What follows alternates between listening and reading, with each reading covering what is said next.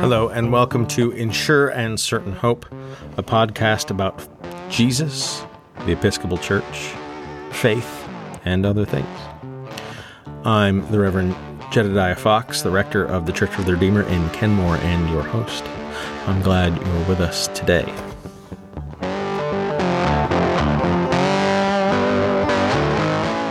Today we're continuing our series on the outline of the faith, commonly called the Catechism. Today our topic will be Holy Scripture.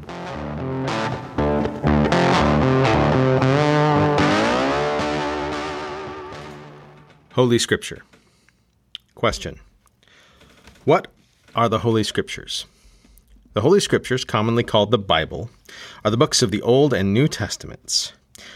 Other books, called the Apocrypha, are often included in the Bible. Question. What is the Old Testament?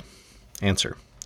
The Old Testament consists of books written by the people of the Old Covenant, under the inspiration of the Holy Spirit to show God at work in nature and history. Question. What is the New Testament? Answer. The New Testament consists of books written by the people of the New Covenant under the inspiration of the Holy Spirit to set forth the life and teachings of Jesus and to proclaim the good news of the kingdom for all people. Question. What is the Apocrypha? The Apocrypha is a collection of additional books written by the people of the Old Covenant and used by the Christian Church. Question. Why do we call the Holy Scriptures the Word of God? Answer. We call them the Word of God because God inspired their human authors, and because God still speaks to us through the Bible. Question. How do we understand the meaning of the Bible? Answer. We understand the meaning of the Bible by the help of the Holy Spirit, who guides the Church in the true interpretation of the Scriptures.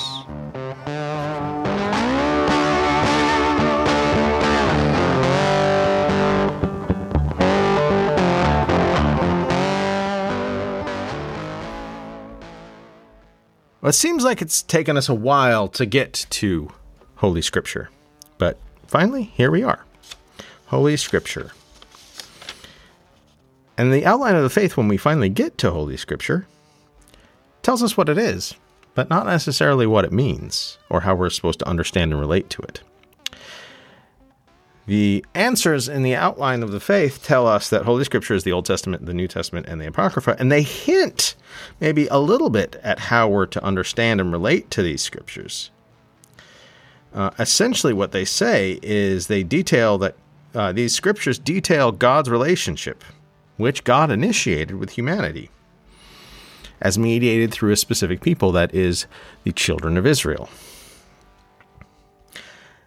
Particularly Jesus Christ in the New Testament. And it goes on to say that that God continues to speak to us through these Scriptures, and the mediation of that experience in the community out of which they come, that is the church. What that means is that we are to read Holy Scripture not always by ourselves. We're to read Holy Scripture with other people.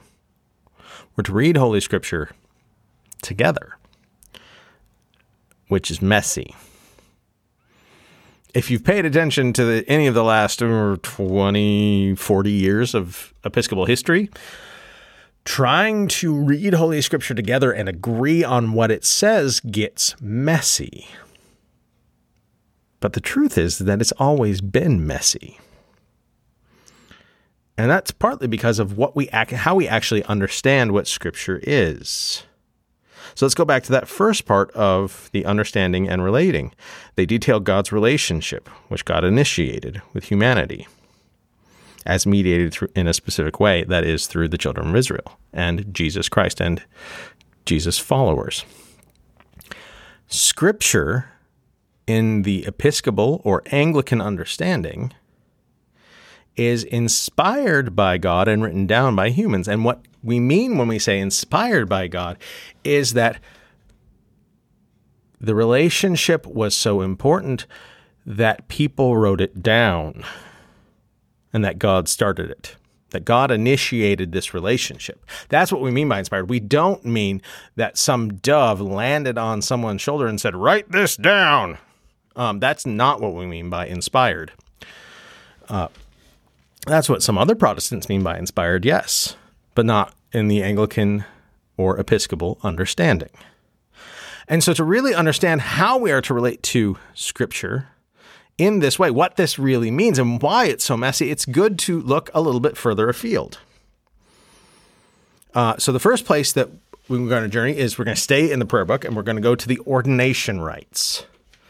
So the ordination rites, which are in the 500s in the prayer book, are those services where the sacrament of ordination, that is the sacrament of service to the church, are celebrated. And as part of all three of those, the candidate being ordained to whatever order, bishop, priest, or deacon, is required to proclaim that they do believe the Holy Scriptures of the Old and New Testament contain all things necessary for salvation. And that's a curious phrase, and it's been a phrase of long use for almost 500 years. Containing all things necessary for salvation. That we understand that what's in the Old and New Testament will tell us everything we need to know about how God would desire us to order our relationship with God and with each other in a way that conforms to God's deepest desires. That is, as much as anything, a definition of what salvation means. How we are to have life, how we are to be saved. And this puts us in an interesting position because it's at odds with how a lot of others of our brothers and sisters in different denominations relate to the Bible. So let's keep looking. Let's broaden our lens a little bit, zoom out, if you will, and look at the prayer book as a whole, and specifically what someone says about the prayer book. In the book that he wrote with Melody Wilson Shobe, the CEO of Forward Movement, that is the CEO of the company that makes those little books that lots of people like to pick up for their daily devotions, and a lot of other pamphlets and publications. Scott Gunn, the self-described pamphlet baron of the Episcopal Church. In his book, Walk in Love, Episcopal Beliefs and Practices, says, perhaps above all, the Episcopal Church is a Bible church. The Bible plays a central role in our beliefs and practices. Visit any Episcopal congregation on a Sunday and see for yourself. We take reading the Bible very seriously. Our liturgy includes 4 different readings of the Bible: the Old Testament, the Psalms, the New Testament, and the Gospel. After the Old Testament and New Testament reading, we proclaim the Word of the Lord, a reminder that these are not just nice stories, but holy, inspired words from God. And the Gospel is given a special honor. Many churches have a gospel procession where the gospel book is carried out into the middle of the church, led by torches and accompanied by singing. The people in the church typically turn and face the gospel book, a sign we orient our bodies and our lives to good news of Jesus Christ. And the readings are not only places where we hear the words of Scripture. The words of our liturgy come from the Bible as well. Approximately 70% of the Book of Common Prayer is biblical quotation.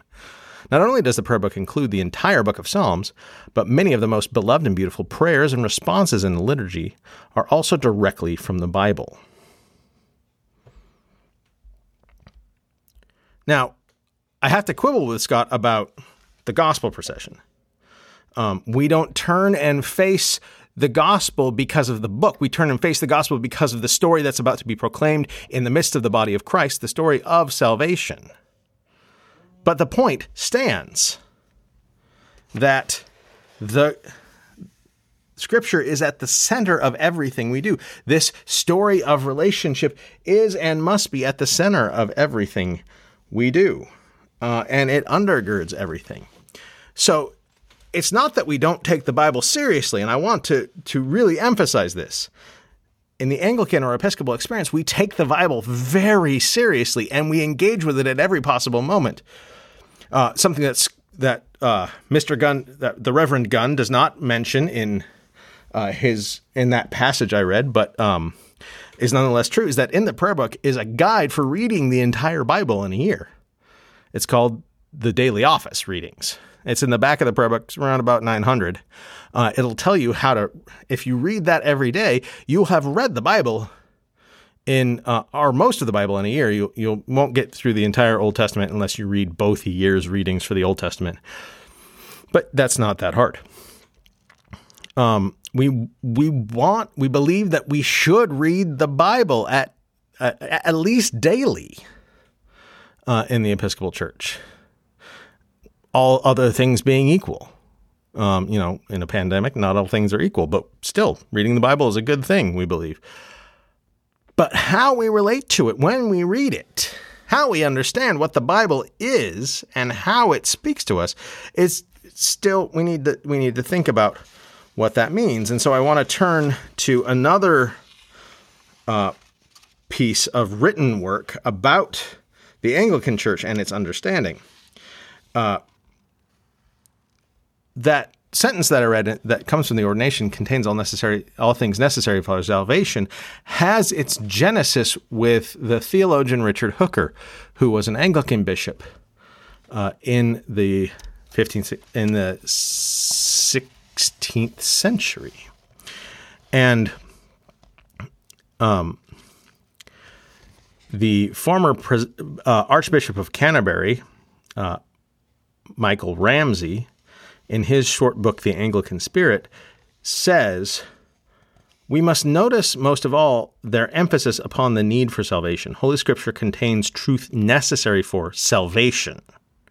The articles do not say that Holy Scripture contains truth on innumerable subjects not related to salvation, and here we have the difference between the treatment of Scripture by the Anglicans, as represented by Hooker, and by the Puritans. The Anglicans claim that whatever is needed for our salvation we find in Scripture, but we do not necessarily have to follow Scripture for rules concerning the details of life in the church. The Puritans, on the other hand, insisted that Holy Scripture does provide necessary rules and details for the life of the church."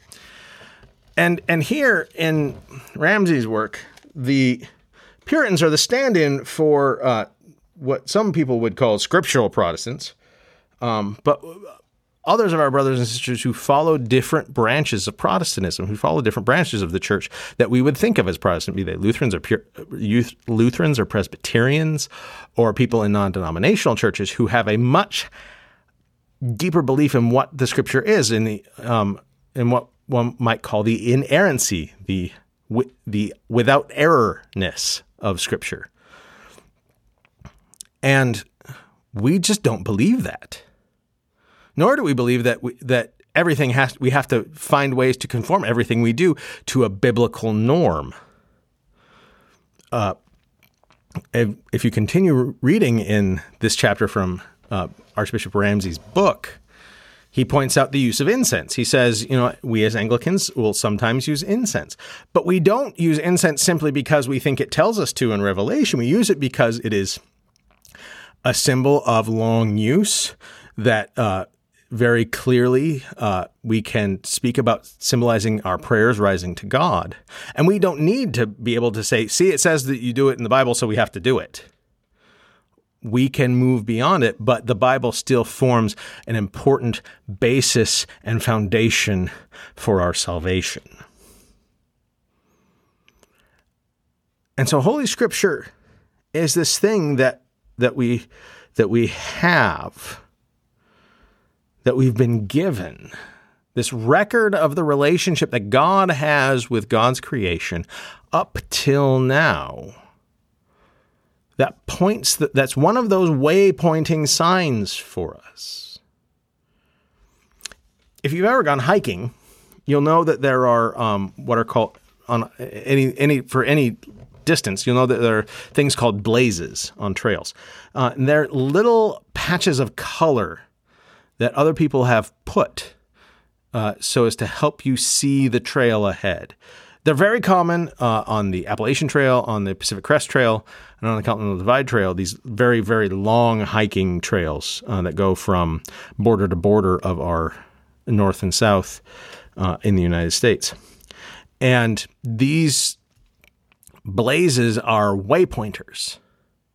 So you can look behind and you can see white dots every quarter mile, and you know that you're on the trail. And then you look ahead and you can find those same white dots, and you know you're continuing on the trail. Holy Scripture works in that same way. With the power of the Holy Spirit innervating its creation and preservation, Holy Scripture points the way to how we've gotten here. What is the way we took, meandering as it might be, for us to have gotten to this moment?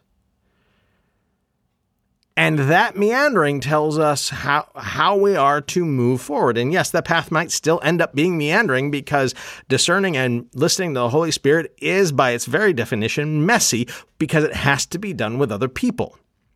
Listening to Holy Scripture, interpreting Holy Scripture, discerning what Holy Scripture means for our continuing life, when the Scripture is not inerrant, when the Scripture is full of uncertainty and weird stuff that we can't explain, like a prophet telling a black bear to eat naughty children. It's in there. Look it up. When Scripture itself is kind of messy, we have to expect that our discernment of the way forward based on that material is going to be meandering and maybe at some point messy. It has always been that way in the church, and it will always continue to be that way.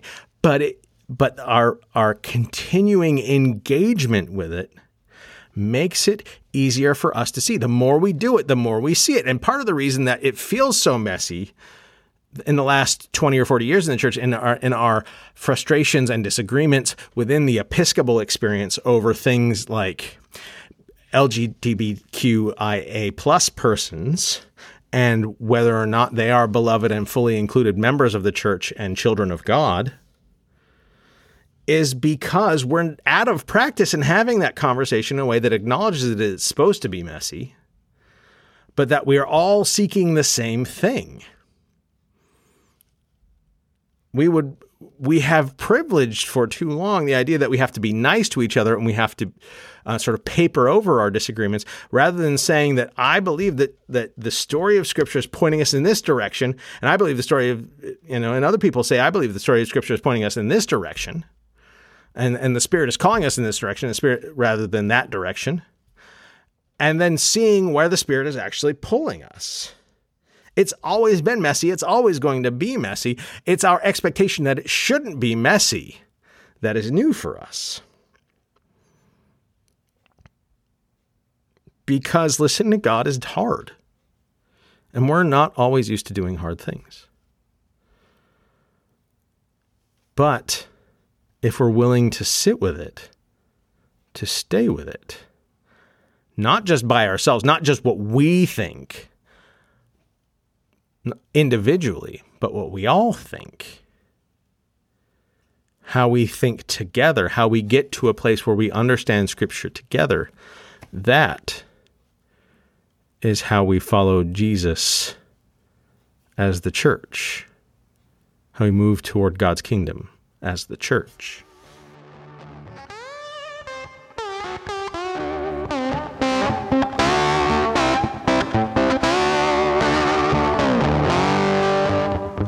I want to thank you for joining us for another episode of Ensure and Certain Hope on Holy Scripture.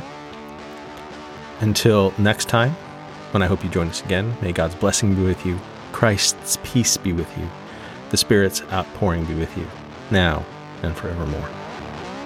Amen.